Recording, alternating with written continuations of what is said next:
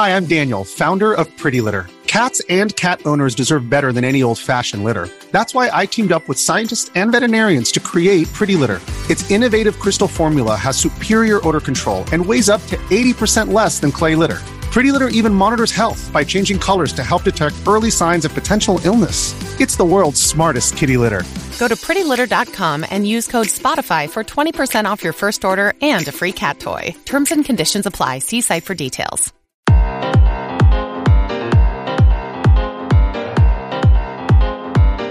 Ladies and gentlemen, boys and girls, that is right. I'm thankful for you to be here. This is Larry Charles, one half of the Game Dev Unchained podcast, the #1 podcast for the lifestyle of video game developers. And guess who's here to help me co-host? Actually, it's not Brandon Pham this time. He brought a replacement guest, and his name is Mr. Brandon Pham. Hey, what's up, everybody? Yes, it is still me. Welcome to this week's episode. Please also welcome our special guest, Mike Burkhead. Hey, Mike. What's up? How's it going, man? It's going good.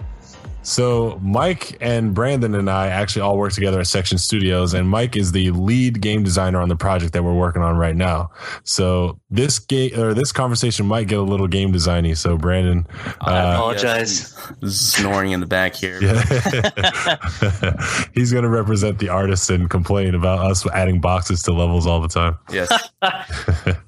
So, Mike, before we get too far into the topic and let everyone know, you want to take us through your resume and just let people know like what you've been doing in the game industry?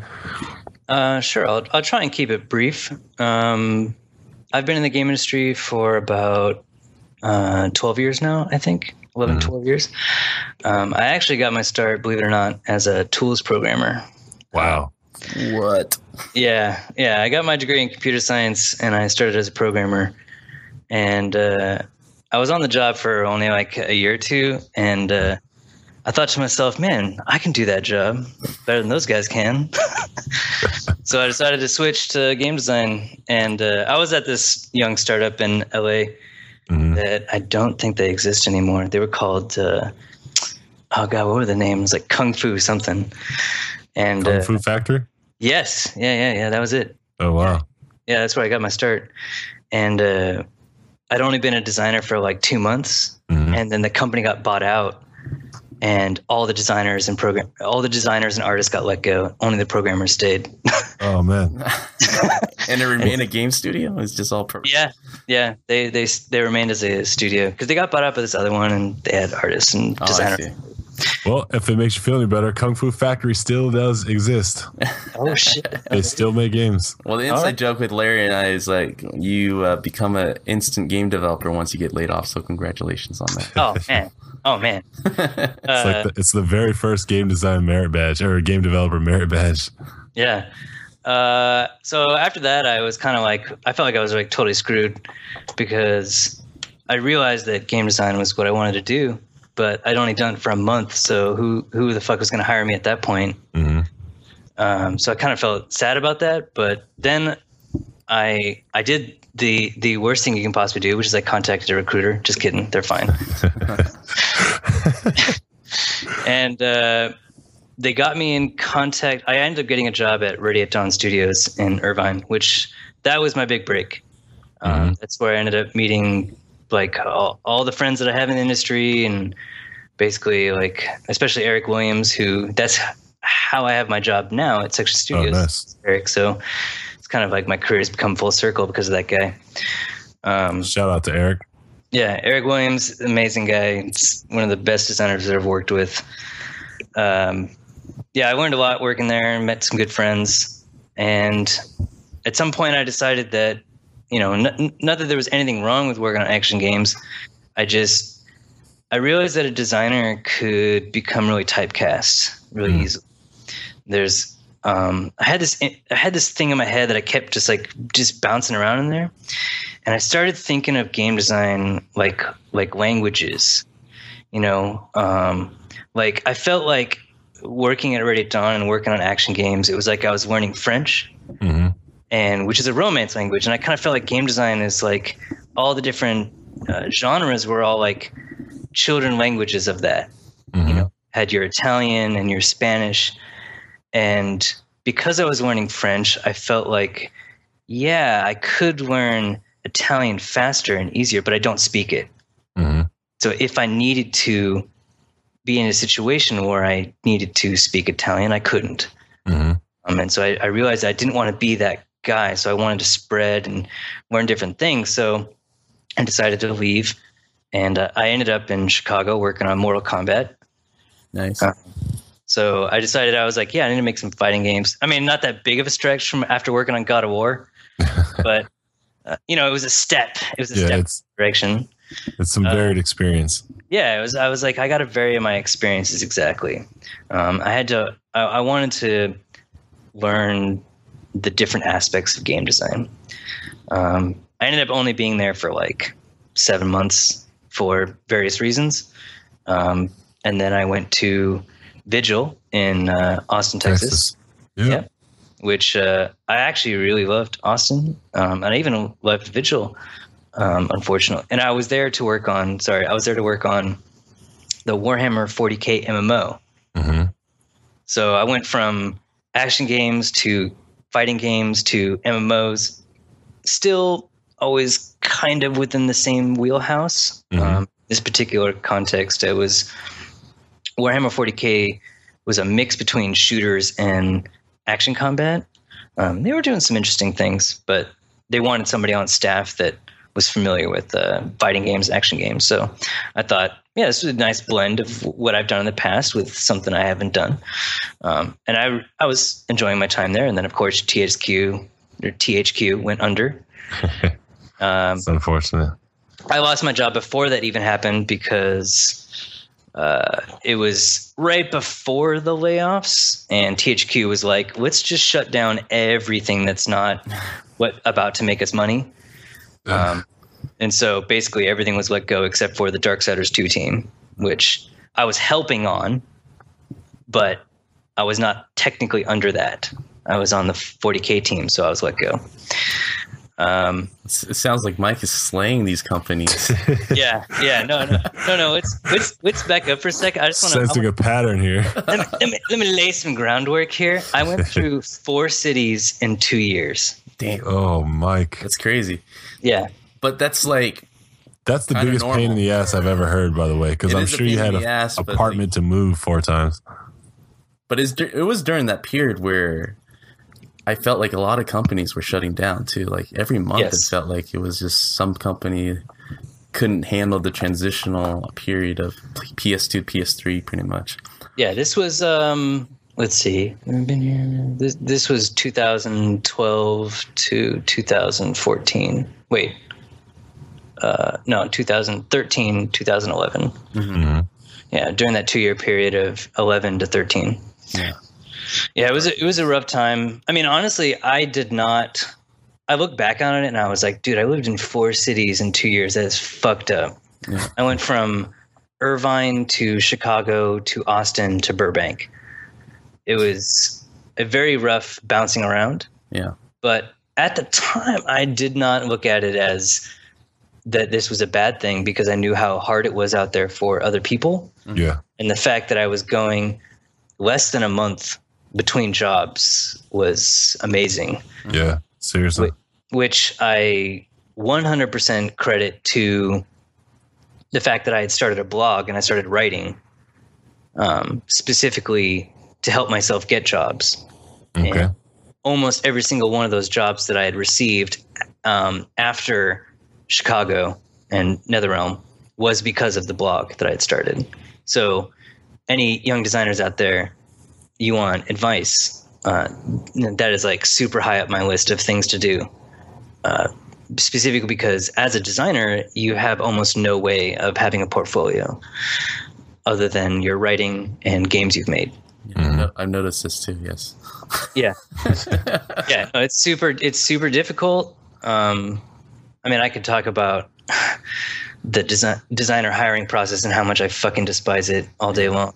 Mm-hmm. But, which is why Section has the unique hiring process that I use, which I like way better. But anyway, just to complete my resume, actually, the next job I got was at Insomniac Games, which I was there for 3 years. After that, so that was finally like I'd found a place to stay. But actually, the funny thing about that job is when I was at Ready at Dawn, I actually my best friend had left Ready at Dawn to work at Insomniac. It's Carlo Arlano, concept artist, and I tried to get a job there as well, and they turned me down. Which at the time, I do not blame them. I do not think that they made a mistake. I mean, due to the information they had, I was taking a design test while we were crunching. Like I would work until 11 at night, come home. I would mix a 5-hour energy with whiskey, chug that, and then start working on my design tests. I was not in the best frame of mind at the time, to say the least. But ultimately, they decided to pass on me. And I remember thinking at the time, like, who the fuck do they think they are? These bastards. You know, and I made it this, and I also got passed over by what's their name? The guys who did BioShock Infinite, Irrational Games, yeah. Yeah, Irrational. And in the process of taking their design test, which I actually really liked their design test. It was really nice. I'd answered a lot of what I thought were compelling questions about game design. And I remember thinking after I got passed over from Insomniac that I was like, man, if only they knew who I was. If they knew me, if they could see me the way I see myself or that I think I am, that this wouldn't have been an issue. And I mean, it's not the most healthy thing. I feel like I don't really care where you get your motivation from, but for me, it was anger. Yeah. And I was just like, I'm going to make them regret this. It's like, it's my one mission in life. I am going to make them realize they fucked up not hiring me. Anyway, so that is why I started my blog. It was that moment. Not the most healthy of journeys, I guess. And didn't you have a golden moment, though? Yes, actually. So I was friends with a designer at Insomniac, Lisa Brown. And one day she messaged me to say that the lead designer there had come up and said, like, yeah, I think we made a mistake not hiring that guy.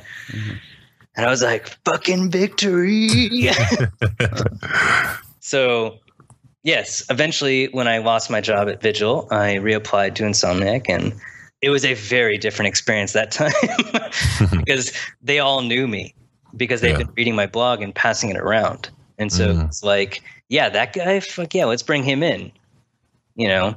And I don't want to say that that's how it's going to be for every designer. You start a blog and suddenly Insomniac Games is going to know who you are.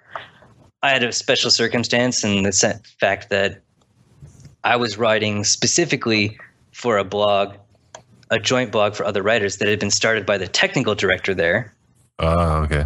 So it was like I had a kind of direct line to that particular studio.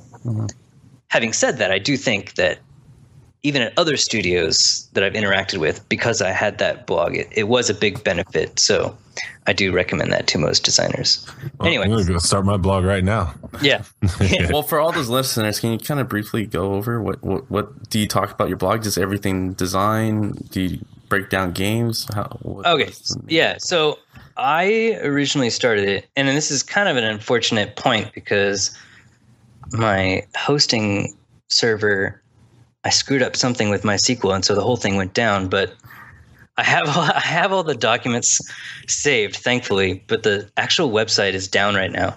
But the point is, I started it, and what I originally started was I actually just took design tests that I'd taken and answers I'd given, and just kind of turned them into posts. And it was mostly things like, you know, what makes a game scary? You know, simple kind of questions like that you would ask a designer, and things like what makes a good level? You know, what makes a level, you know, great instead of good? You know, questions like that. And that was kind of the genesis. That's how it started. Mhm. And then when I was at NetherRealm, that was kind of when the blog was really I was really passionate about it. And what it mostly was, I would go to work and something would happen and I'd get pissed off, which, I mean, I was a ball of rage for many years. Yeah. And I would go home and I would just write to get the anger out, like whatever I was, someone would do something at work and I would think, God, how could you be so stupid? And and then it kind of transitioned into that. And then the phase after that was, I was like, okay, well, I'm done with that. Like, you can only sustain yourself on that for so long. Mm-hmm. Dumb developers named James. Yeah. This is my blog post for today. Yeah. No names ever got mentioned ever, but not James. Not James. Yeah. It was N James. And then what it eventually turned into was things I wish I'd told myself when I started. Yeah, okay. If I could go back in time and tell young Mike something about game design, what would I tell him? Mm-hmm. And I wrote that way until I ran out of things I thought were compelling to say. Mm-hmm. I never, and at the time when I had started my blog, there wasn't really any good blogs about combat design and system design, that's my forte. So there was nothing really about like how to design enemies. I was always very practical. Like, this is how I go about designing enemies. This is how I go about, building combat encounters. I was always a very practical kind of writer. I didn't really care about the foo-foo shit, so to speak. And so that was kind of, once I felt like I'd said what I needed to say, I just stopped. It sounds like you need to make this into a book. Yeah, like perfect opportunity. Yeah, do you still have all the raw materials that you created for the blog? Yeah, I totally do. Actually, it's like Eric and I have talked about doing a book for a while, but life gets in the way. But I do have all the raw materials for that, and I do think I could probably do that if I wanted to take the time. Well, I have an idea. How about we take about 45 minutes and talk about asynchronous game design? All right, then I can do that. So this week's topic, we brought you in because Overwatch, right? It's a huge gaming phenomenon right now. And one of the things that I wanted to highlight was just this idea of asynchronous game design, because it bleeds out of Overwatch and into MOBAs, And so since most of the people who are playing PC games right now are very familiar with these games, I figured you'd be quite the person to bring on and actually talk about it. An avid player, high ranked for specific characters, and then also a game designer. Like, we couldn't lose. Yeah. So more than happy to talk about it. I'll start with this. When I came up and got my hand in shooters, I mean, everything was parallel, right? Like, each character was just a different skin, but everyone had the same abilities, the same attributes, and, the same access to weapons, right? Mm-hmm. And that's all we needed, like GoldenEye, right? Like, oh, your character might be a little taller or shorter, but otherwise you had a club, you had a golden gun, you had, whatever gun you were using against your opponent, and they had those same things against you, right? Yeah. So it was pure skill based, right? There was no like, oh, you had this character that, has this shield and I didn't, right? Mm-hmm. And so I, at the time, would imagine like, yeah, this is what makes a game fair. But now with asynchronous game design, I see people with completely different attributes, with completely different rules and mechanics, and I can still say this game is fair. You know what I mean? Based on the fact that, I feel like if you have roles that the characters represent, then that's how the fairness kind of comes into play. But I actually enjoy playing asynchronous games more than I do enjoy playing just games that give everybody the same thing. So how about you? How do you feel? Well, I have always defined what makes combat fun in a very simple way. I feel that combat is at its best. And sorry, I've written a blog post about this, so I have it burned in my brain.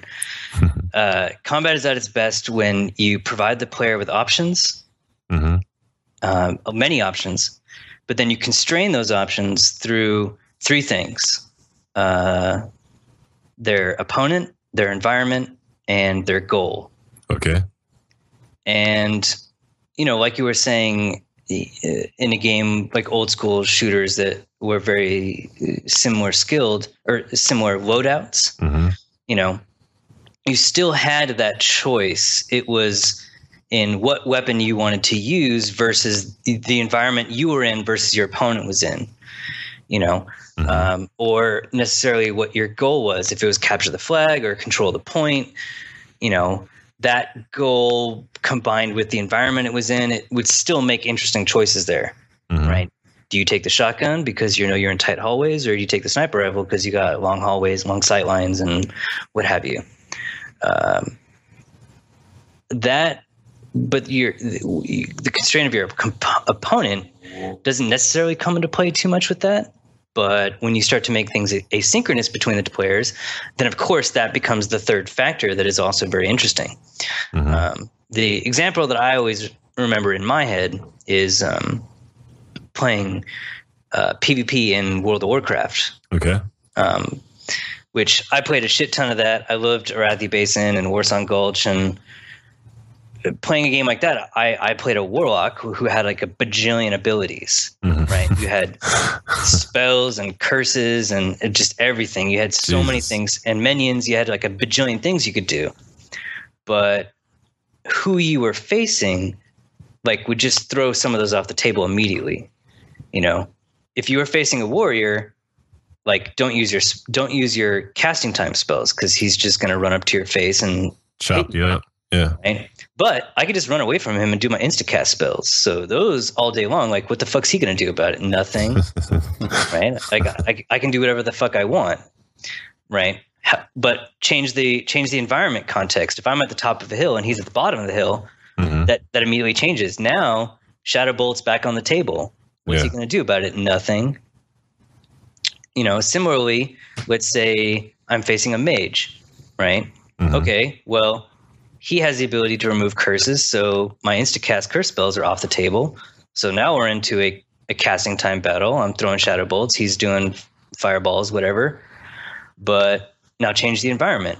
Put some sight blockers between the two of us, and I have way more instacast spells than he does. So now I can pop back in and out and start casting them at him. So those interplays of context, my opponent, my environment, and my goal. Like, if I was trying to hold a point and it's two opponents, I might succubus one and fear the other. And I know I'm eventually going to lose this battle. Like, it's 2-on-1. Yeah. But I can at least hold the point for as long as I can at that point. So I'm switching up I'm trying different strategies here. I think that's what makes combat fun. And I think all of that relates back to asynchronous game design and features, right? Like, if I'm playing Overwatch and I'm facing a diva, and I play Pharah almost exclusively. I'm Pharah all day long. I love Pharah. Yeah, my introduction to asynchronous design was when Left 4 Dead came out. That was my first exposure, really. I know there's plenty of games before that, but like, for me as a first-person shooter, I was used to Counter-Strike, I was used to Call of Duty, and yeah, you can kind of load up the game with different types of gunplay, but like, Left 4 Dead was completely different. And I remember the discussion among the designers is, I guess, how does it affect the esports nowadays? Like, with competitive gaming, with money on the line, like, how can you define if it's fair? Well, I mean, there's two ways you can define fair, right? I always believe in the Capcom philosophy, which is, if you break everything, then nothing is broken, right? That's the Marvel versus Capcom route. Every character is broken in their own special way. And if you do that with enough characters, then nothing's really broken, because players are so much smarter than you. And they will find some weird use case for something. Yep. You can see the same thing in like Street Fighter. It's like the example I usually like to give is Dhalsim. I only know him really, really well from Street Fighter 4. I don't know Street Fighter 5 as well, but with Sim in Street Fighter 4, your back roundhouse, he does this big knee move, and the hitbox in that is just gigantic. It's like one of the best anti-airs in the game. And he has this back medium punch, which he just like sticks his hand up, and you're like, what the fuck is that for? Why would I ever use that over the knee? But if someone's going for a cross up, that the hitbox in that is actually behind your head. And so you can actually clock somebody trying to go for a cross up. So it's like this like tiny use case, which is again like that kind of like asynchronous thing. Like, when would you ever use this, or why would I have this skill, or is it really fair or balanced for this like smoker to grab me with his tongue and stuff? But you have these tiny use cases that other players have that most of the time is not useful, but in that one case is very useful. And I think that ends up making it feel fair. It's the classic case of like the difference between challenge and frustration, which is, if you're pissed at the game, then you're frustrated. If you're pissed at yourself, then you're challenged. You're challenged. Agreed. What was your first experience when you played asynchronous game design, and how did you like it when you noticed like, hey, this is different and I think I like that, or you didn't? What was your... I guess it would probably be Warcraft. What is that, 2? Okay. With the the trolls were like, because the orc grunts are like 1.5 strength compared to 1 human grunt or something like that. Yeah, I think. Wow, that's a good point. That takes it way back. I didn't even think about that. Yeah, I think Warcraft 2. I don't know. I mean, I'm pretty sure humans and orcs were different in Warcraft 1. I don't remember though, so I can't really state that as a use case. But I definitely remember Warcraft 2 because you had the undead, and different. The two factions had different spells, different units. They were very different. Not as different as it got in StarCraft 1. Where you had the 3 races, and they were very different. You had the Zerg and the Protoss and the Terran, and that was kind of the first time that I feel like I really felt different but fair. Yeah. Now that you mentioned that, I would have to agree, man, because I didn't even think about Warcraft. I was thinking like, I don't know, League of Legends or some shit like recently. Well, is there an older game that had asynchronized gaming? For multiplayer, at least. Older computer game? Just any. What's the oldest game that had? Dungeons and Dragons is the oldest I can think of. Yeah, that goes back pretty far. But Dungeons and Dragons is not really balanced for PvP, so I don't know if anyone would really stress that. I can't think of it. Well, I mean, okay, I can take it super back if you want. Do it. Hockey on the NES. They had the fat guy, the skinny guy, and the medium guy. Oh man, I'd have to go back and play that again. Yeah, I mean that's the classic example of like the 3 different tiers, right? They had the fat hockey player who was like slow in the goon, he could beat people up. The medium hockey player, and then there was the fast hockey player who was like super weak, but he moved really fast. Yeah. I mean, I think the concept of different but equal has existed for a while. I think it's just the current interpretation of that, which is team-based asynchronous. I think that's what's really the new thing, right? I think the concept of factions that are different but balanced to be fair. I mean, I can think of other examples probably if I really put my mind to it, but it goes. I mean, even think of like sports games, like dude, NBA Jam, like you can think of other things where it's guys are different, but they have different stats and it's considered to be fair. Yeah, I guess you can really stretch the analogy if you want, but I think the most modern interpretation is the many different types of things, and they're combined into a team, and then that team has to fight someone else. It's comprised of many different things. That I can see as like, I don't really know that you've seen that before Dota. I can't think of anything off the top of my head that was that before Dota. I give Dota major credit for, I would say, the first popular attempt. And then I also want to give the other half of that credit to Team Fortress 2, because I think Team Fortress 2 definitely introduced the world to OMFG. This is the shit. Yeah, no, that is very clearly the other example of. I actually don't know which came first. So one of those definitely gets the credit for a team comprised of many different individuals, and it is versus another team comprised of very different individuals. Yeah. That ultimately it feels very fair. So I guess I'll use Team Fortress as a great segue. So let's talk Overwatch for a minute. I mean, like, does Blizzard need to make another game ever? Because it seems like they've kind of they've got Warcraft subscriber numbers or World of Warcraft subscriber numbers on their Titan conversion game. Yeah. I mean, do they ever need to make another game? I guess there's really no. I'm saying I think it's actually a compelling point. You know, I think back in the day, you know, you would say like, of course, it's time to it's time to start work on the Overwatch sequel, right? Like Overwatch 2, you start development, but. They've been working on League of Legends for 10 years. So, like, I think this year was the 10-year anniversary, I guess, of when they were started. Like, that's... So Titan would have came out this year? Yeah. Hopefully. Yeah. So it's does a game really need a sequel anymore? Or do you just keep working on it and refining it? And I think the question is really, does Blizzard need to have more than 3 active in development games? Hearthstone, WoW, and Overwatch.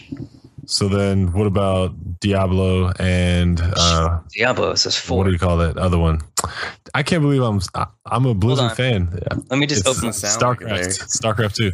Let me just open my Battle.net client.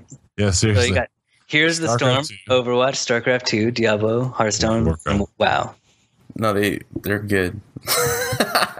Blizzard really doesn't need to, but their creativity within their team, and it seems like they only come out with games when they have good ideas. So, yes, it's like, dude, Blizzard can afford to cancel a 7-year project and be like, yeah, it's like that. That's unheard of. The compelling question is like, I do see, since we're in the digital age of downloading patches, that games are slowly kind of adopting what mobile games are nowadays, where, you know, Rovio can just do Angry Bird licenses and just right off of that. I think the AAA titles are starting to do that as well, where they don't really release sequels but patches instead, and I think that's probably a better way to go about it. As long as I agree. I think there's a point where you're like, okay, I think we've done everything that we can do with a product. I would have honestly felt like WoW had reached that point. Yeah.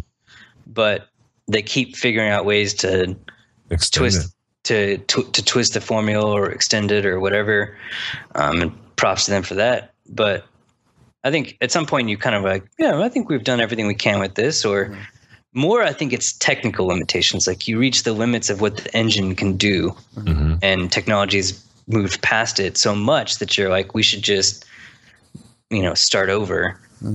I think those are the kind of things that you're going to run up against, or,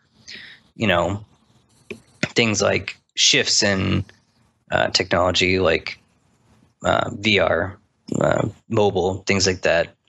It's like, okay, we've got this thing, it's over here, it's in this space and it's doing well, but can we contextualize it over here in this other space? And is there something there that we can also continue? I think those are the only reasons to ever switch it up. And even in that case, I think the modern thing is, why would you start from scratch when you don't have to?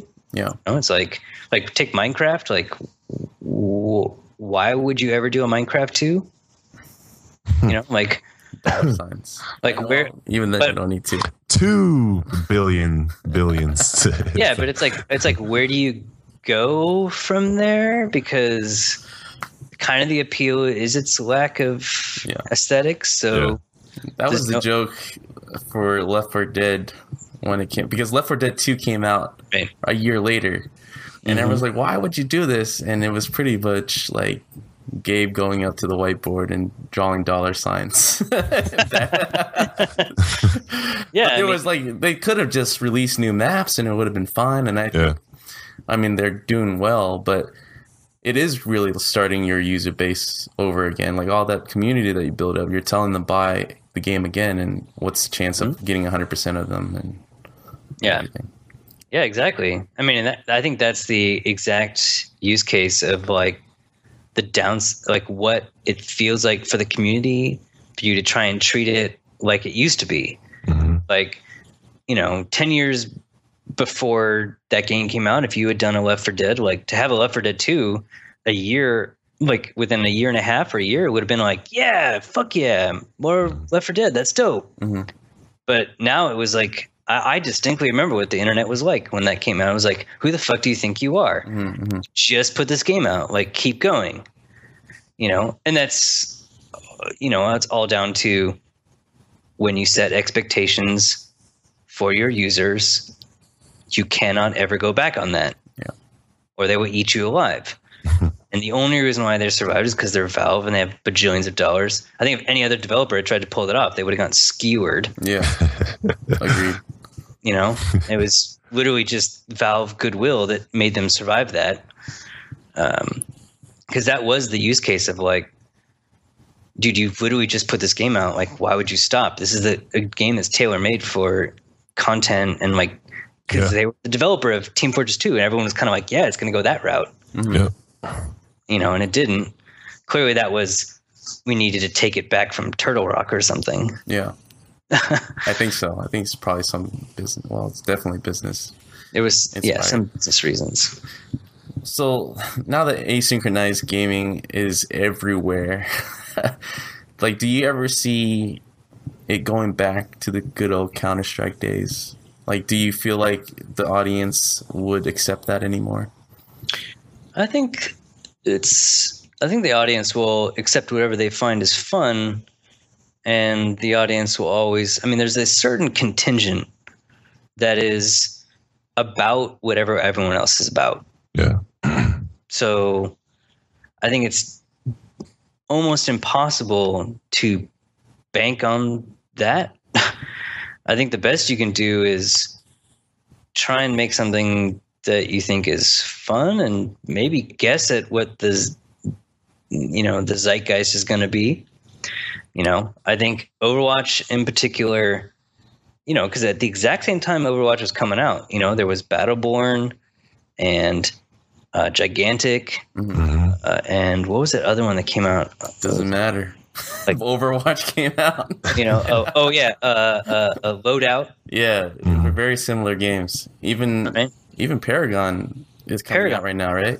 Yep. So there's a bunch of them all coming out at the same time, and it just so happened that Overwatch, which I think is not only a compelling use case of capturing a zeitgeist in the moment, but also it's not like they were the first game to try something like this or to combine mechanics in these particular ways, but ones that had done it before, they were missing the most elusive ingredient, which is appeal. I think they just weren't appealing games. And Blizzard is very good at not just being fun, but also being appealing in their designs. Their characters are just nice to look at. They're interesting designs. The maps are interesting places. The story is interesting. Yeah. All the bits and bobs that make something appealing. Yeah. I will say though, Brandon, there is a game that is, I guess, not an asynchronous. So it's synchronous. It's uniform. Rocket League is doing very well. Right. Yeah. Very well. Everyone has aesthetic differences, but more or less the same abilities, the same options. You have the same cars with the same stats. Yep. And they're killing it because when have you ever played racing game soccer, Yeah, I think there's a very compelling case to be made that, like I said, I think it all comes back to the three aspects of what makes fighting other people fun. It's changing up environment, your goals, and your opponent, and giving players various things to do. It's always going to come back to that, in my opinion. It's just right now we're in a phase where switching it up based on who your opponent is kind of that's the cat's meow. That's what everyone's really into. But if at any moment that wind could switch and it could be all about environment, in which case games like Counter-Strike and Call of Duty, that would become the thing again, because I feel like that's kind of the main thrust of games like that. It's everyone's kind of got the same stuff, and really it's about my positioning versus your positioning and understanding map awareness, and it just becomes all about that. That's still a compelling design. There's nothing wrong with that. It's just very different. Puts more emphasis. It just puts the emphasis somewhere else. I think people were just ready for something new. Yeah. So go ahead, Brandon. Well, the first time I actually saw Overwatch, and my first impression was, holy crap, this is so complicated. It looks like a mess when I first saw it. It's like they're throwing a billion characters. How are they going to make this balance? How are they going to make this work? So I think that's like generally the first impression for most people when they see like a game that is asynchronous. And yeah. Like, what were you guys' first impression without the, having the friend inside Blizzard saying this is a clusterfuck? Because isn't Overwatch kind of like taken from Titan? Like they just, I don't know the exact story, but like the characters or something were from that game and they just threw it together. I mean, I knew some stuff from the inside. I don't really want to talk about it too much because I know they're comfortable, but it was not a good thing going on there. I mean, they lost like their entire animation department to Riot. Wow. Yeah. Damn. Yeah. Like it was the Titan team? Yeah. They lost almost the entire animation team from Titan they all left to go to Riot. So it was like not a good thing going on. People were unhappy, but I think it's just one of those things where it's a classic mistake that designers get into, which is I just call it ugly baby syndrome, right? Like no one wants to be told that their baby is ugly. Which is true. Yeah, no one wants to be told that their baby's ugly. And the longer you hold on to something, the more it becomes your baby.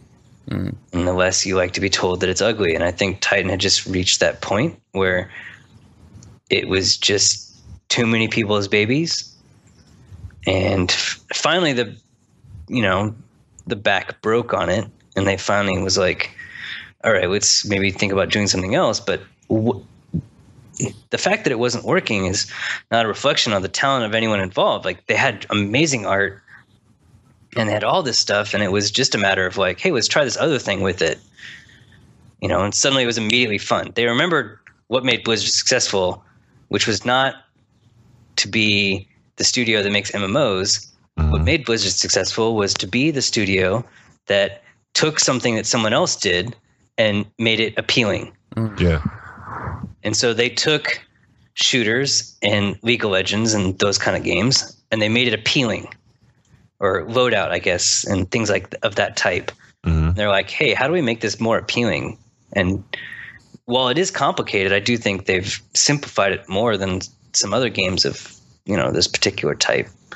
The classic kind of Blizzard thing, like where shift is always about movement and Q is always your ultimate and E is always utility. And, like they have different abilities, but once you kind of get into the mode, like even if you've never played a character before, you pretty much know that if you press the shift button, your character is going to move in some way.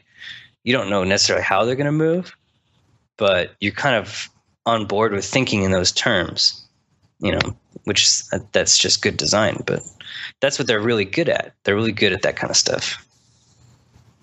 I see. Yeah, man. So let me ask you this on behalf of Overwatch fans out there, or excuse me, about people like myself, not the fans. I like looking at Overwatch. It's very pretty. It's like Pixar, the game. the problem is, like, yeah, Brandon said it nail on the head, is when you see it for the first time, it looks very intimidating, right? Like, as a brand new player, if you don't know all the heroes and their strengths, weaknesses, and how to use them, you can jump in and think you're going to like have some fun and actually contribute to your team losing very fast. Yep. So what, like, how do you design your game knowing full well that it's going to have so much depth and variety in the experience? How do you also make it user friendly, would you say? Well, I mean, similar. I know you did say a couple of things right there with like the inherent controls, but like, no, I think they're actually not doing a good job of this. Oh, okay. So I think it's a fair complaint to put against them. This is one thing that games like Call of Duty, I think, have solved very well. You know, Call of Duty has how many guns now? Like a bajillion. Yeah. You know, and for someone who jumps into that game, if I had no reference map to how they function, like that was very intimidating. Mm-hmm. You know, like I'm not just going to pick up some gun and just be super effective with it because I don't know the nuances of it. But what they do is that's kind of what the progression system for those games is really good about, which is that it starts you, like the gun that they start you with is actually a very good gun. It's not like a bad gun in any way. It's one of the better ones. And so they just start you off on a good average footing and then let yourself work up to it. Mm-hmm. Right. I think Overwatch could do a better job of like easing new players into certain heroes that I think are good starting heroes.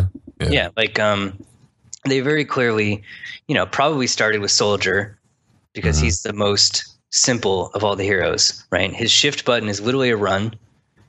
His utility is to heal and to drop a heal item for himself, an AoE heal item. His left click is just an assault rifle, and his right click is to shoot rockets out of his rifle. It's like, and his ultimate is like it just automatically targets people, right? He basically becomes an aimbot. Gotcha. He's the most basic. You pretty much can't fuck this guy up while you're playing character. And it's like, you took some hits. You took some hits while you weren't paying attention. Go behind a wall. Press E. You heal yourself. Mm-hmm. Right. Oh, and your friends can also show up and get healed too. So they're thankful that you screwed up.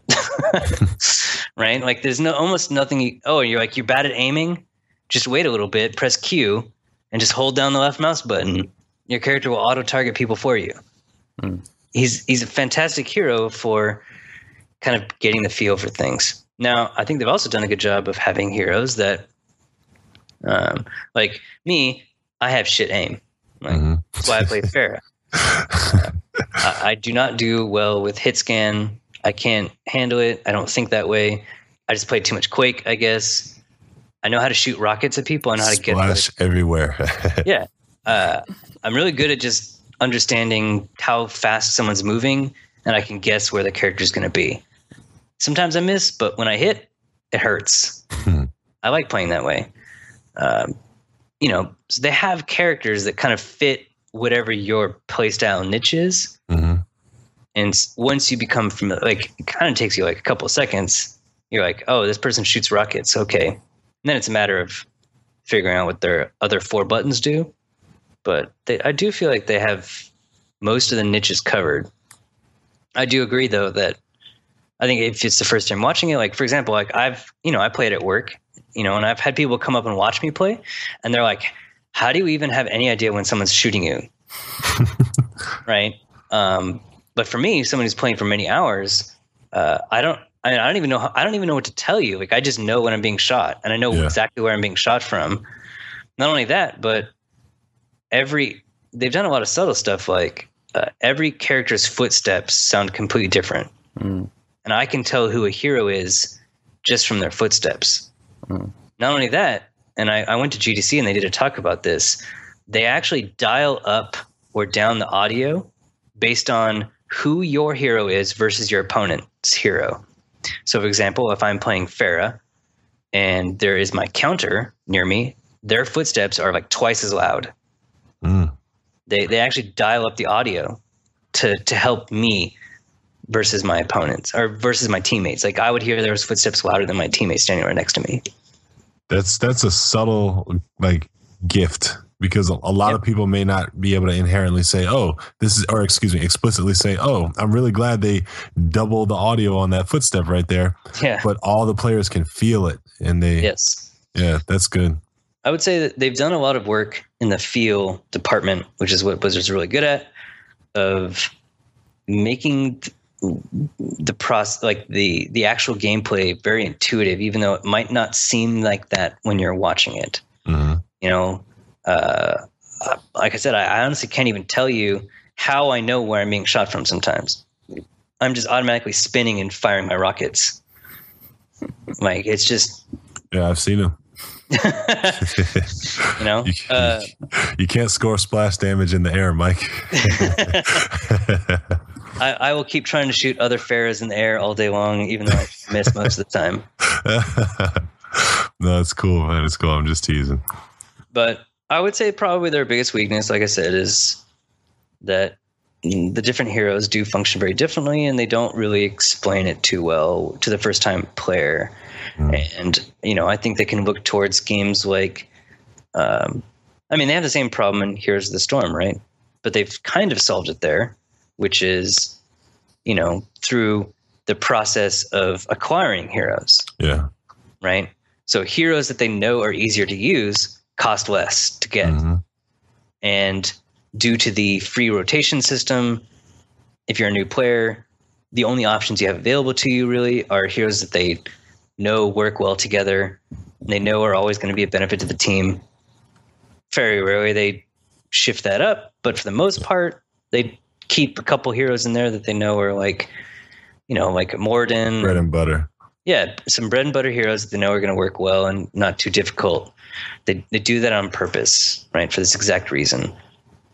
You know, it's not like a difficult, impossible hero is going to be cheap. It's kind of on purpose, right? Mm-hmm.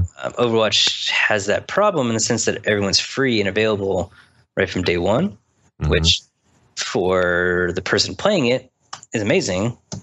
You know, it's like if you've played it for a while, like, of course, I would be super pissed if I had to spend extra money to just switch it up and play Genji one day, even though I don't really want to, but just because I can. Mm-hmm. He's not my play style. But it makes it very difficult to know who you're supposed to be. They've done some stuff in the hero selection screen, like when a match is about to start. They have some tips on the side, and it'll say, like, you are low on hero damage, or you're missing a builder, right? How the fuck are you supposed to know what a builder is? Mm-hmm. Oh, good like, point. Who's the builder? What does that even mean? Yeah. They have categorized them as like offense, defense, tank, and heals support. Sorry. So if you see a tip that says like low on damage, you're like, oh, I guess I should probably pick this offense category. Yeah. You know, then someone starts screaming at you and they're like, where the fuck you playing that on this map? You're like, I don't, because the tip said so. Like, you know, like, what are you supposed to say to that? Yeah. It's got it. They have a problem to solve there. I honestly don't know how they're going to solve it, but they have a problem to solve there, and it's only going to get worse. Do you think they're experiencing like similar to the Titanfall 1 problem where it was just, hey, just straight up multiplayer, just dive right in? Do you think it would help Overwatch to introduce their game or heroes to the players if there was a little more of a like handheld single player experience for some of these heroes? Maybe. I kind of feel like what they've tried to do is solve it through the cinematics almost. Mm-hmm. You know, is they're like, how do we get people to be familiar with the mechanics of these heroes?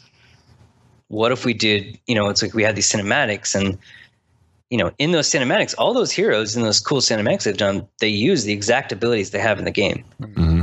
In the Alive trailer, it's Tracer versus Widowmaker, and the two of them they're using their shit. Yeah. Like, that's the moves that they have in the game. So if you were to go and play Overwatch right now, you'd be like, yeah, I want to go play that blue chick that like snipes and stuff. Mm-hmm. You know what she does. Similarly, you know, if you were to watch the one with Genji and Hanzo. Yeah, the dragons that they use. Yeah, you know, like these two guys, like one guy's got this cool mech suit and he uses a sword, and the other guy clearly uses a bow. Like he kind of, you know exactly what they do for the most part. I mean, you might not be 100% sure of what they do, but you're kind of on board. So I feel like they realized this was an issue and, they tried to solve it with the cinematics. Maybe I think that's like halfway there. I do think they could maybe do a little bit better of like, because that's kind of a hardcore user thing, right? Like if I was going to send that to, like if you're looking at like the numbers of people that play a lot of these other games, like those people aren't going to go watch the cinematics. They're just going to boot the game up and get overwhelmed. Yeah. And what's interesting is if those cinematics are doing exactly what you say, and like I get it now, like I didn't think about that before because I've played maybe all of 11 minutes worth of Overwatch. But those cinematics hook a lot of people who don't play and they're like intrigued. I've watched all the cinematics that I've seen come across my Facebook feed and I've loved every single one. Yep. I think they're amazing. Yeah.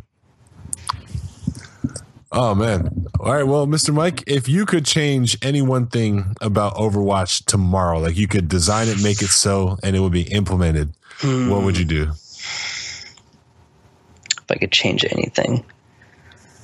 Man, I would hide my Evo. Like in a hot second, I would hide that. Nothing has destroyed that game more for me than seeing my MMR. I really hate that they exposed that. I know people wanted to see it, but it's one of those things where it's a classic problem of I don't think people really know what they want. Okay. Like, what is that thing? I'm not familiar. Your matchmaker rating? Yeah. It's like so, chess. Yeah. It's basically like Blizzard's goal is to make sure that you win 50% of your games. That's their goal. They use a number used to be underneath the hood that would show you, that they would use to try and match you against other players of a similar skill level, right? Their goal is you have some matches against people higher than you, some matches against people lower than you, and the goal is your MMR will go up or down, but the goal is to try and keep you at a 50% win rate. That is not a reflection of your ability. It is an algorithm that is trying to keep you at a 50% win rate. But when all I have to judge myself is this fucking number, and I see it go down because I got into a random match with some guy that literally as soon as the match started was like, fuck you guys, and just started tanking the match. And like now this magical number that reflects who I am goes down because of that through no fault of my own. That is so demoralizing. Yeah. I honestly wish I just couldn't see what it said at all. Lie to me. Yeah. Like nowadays we have us in these buckets of like, silver, gold, platinum, whatever, but they don't, they put them in, but they still don't mean anything. All it is just a little avatar next to your picture that says that this is how high you got at one point, not what you are at right now. So he's still like, I can't stop seeing the fucking number. It's like every time I go log in, I open up my character profile and I was like, oh God, there it is again. I used to be this and now I'm that. And it's all you can think. You're not thinking of like, yeah, I made it this high. I just need to get higher. Yeah. You're thinking about the fact that you just lost 4 games in a row because some trolls. Yeah. It keeps you up at night. Yeah. It makes me so angry. It ruins the game for me. Yeah. Honestly, to me, ignorance is bliss as far as that's concerned. Yeah. Well, Mr. Mike, I would like you to do me one quick favor. Okay. Take a look at your clock. You see that? It's been an hour. You have been podcasting with us for an entire hour, my friend. And as a courtesy gift to all of our guests and a big thank you from us at Game Dev Unchained, Brandon and I go completely silent. We walk away and get sandwiches and drinks while we let you talk to, serenade, promote, shout out, anything your heart's delight in that meantime. So without further ado, the audience is yours. I don't really have too much to promote, honestly. I would say I really hope people check out our game when they get a chance when it comes out. that would be Blood Tales by Section Studios. Woo woo. Yeah, other than that, I don't know, check out some good charities like Able Gamers, things like that. Please support those. That's all I really want to say. All right. I've got a special one to add to it because of the news that we just found out today and the fact that we are talking about lots of Blizzard product. Captain, my captain, Chris Metzen has That's true. retired today. So actually yesterday, because this podcast will be out in the morning after. So personally, from a big fan who started playing Warcraft 2 with his father way back in the day, and that's what made me even want to go into making game development, was those memories. Thanks for being a part of that, and thank you for your service, good sir. Enjoy retirement and being a family man. And thank you, Mike, for being officially our last guest of the year, episode 51. Yeah, actually, you're right. We don't have a guest for 52 because we're doing something special. So you'll just have to tune in next week to see what that is. But Mike, thanks for being here. Brandon, thanks for staying up. And since I'm talking and no one else is, I'm Larry Charles. Good night. This is Brandon Pham. See you guys next week. And Mike? Yes. Say bye to us. Goodbye, Larry, and goodbye, Brandon. All right, good night, guys. If you enjoyed this podcast and you want to stay in touch or continue to follow our developments, then you need to go to facebook.com/GameDevUnchained and drop a like and stay in touch. You can also get the direct feed for this podcast on soundcloud.com/GameDevUnchained.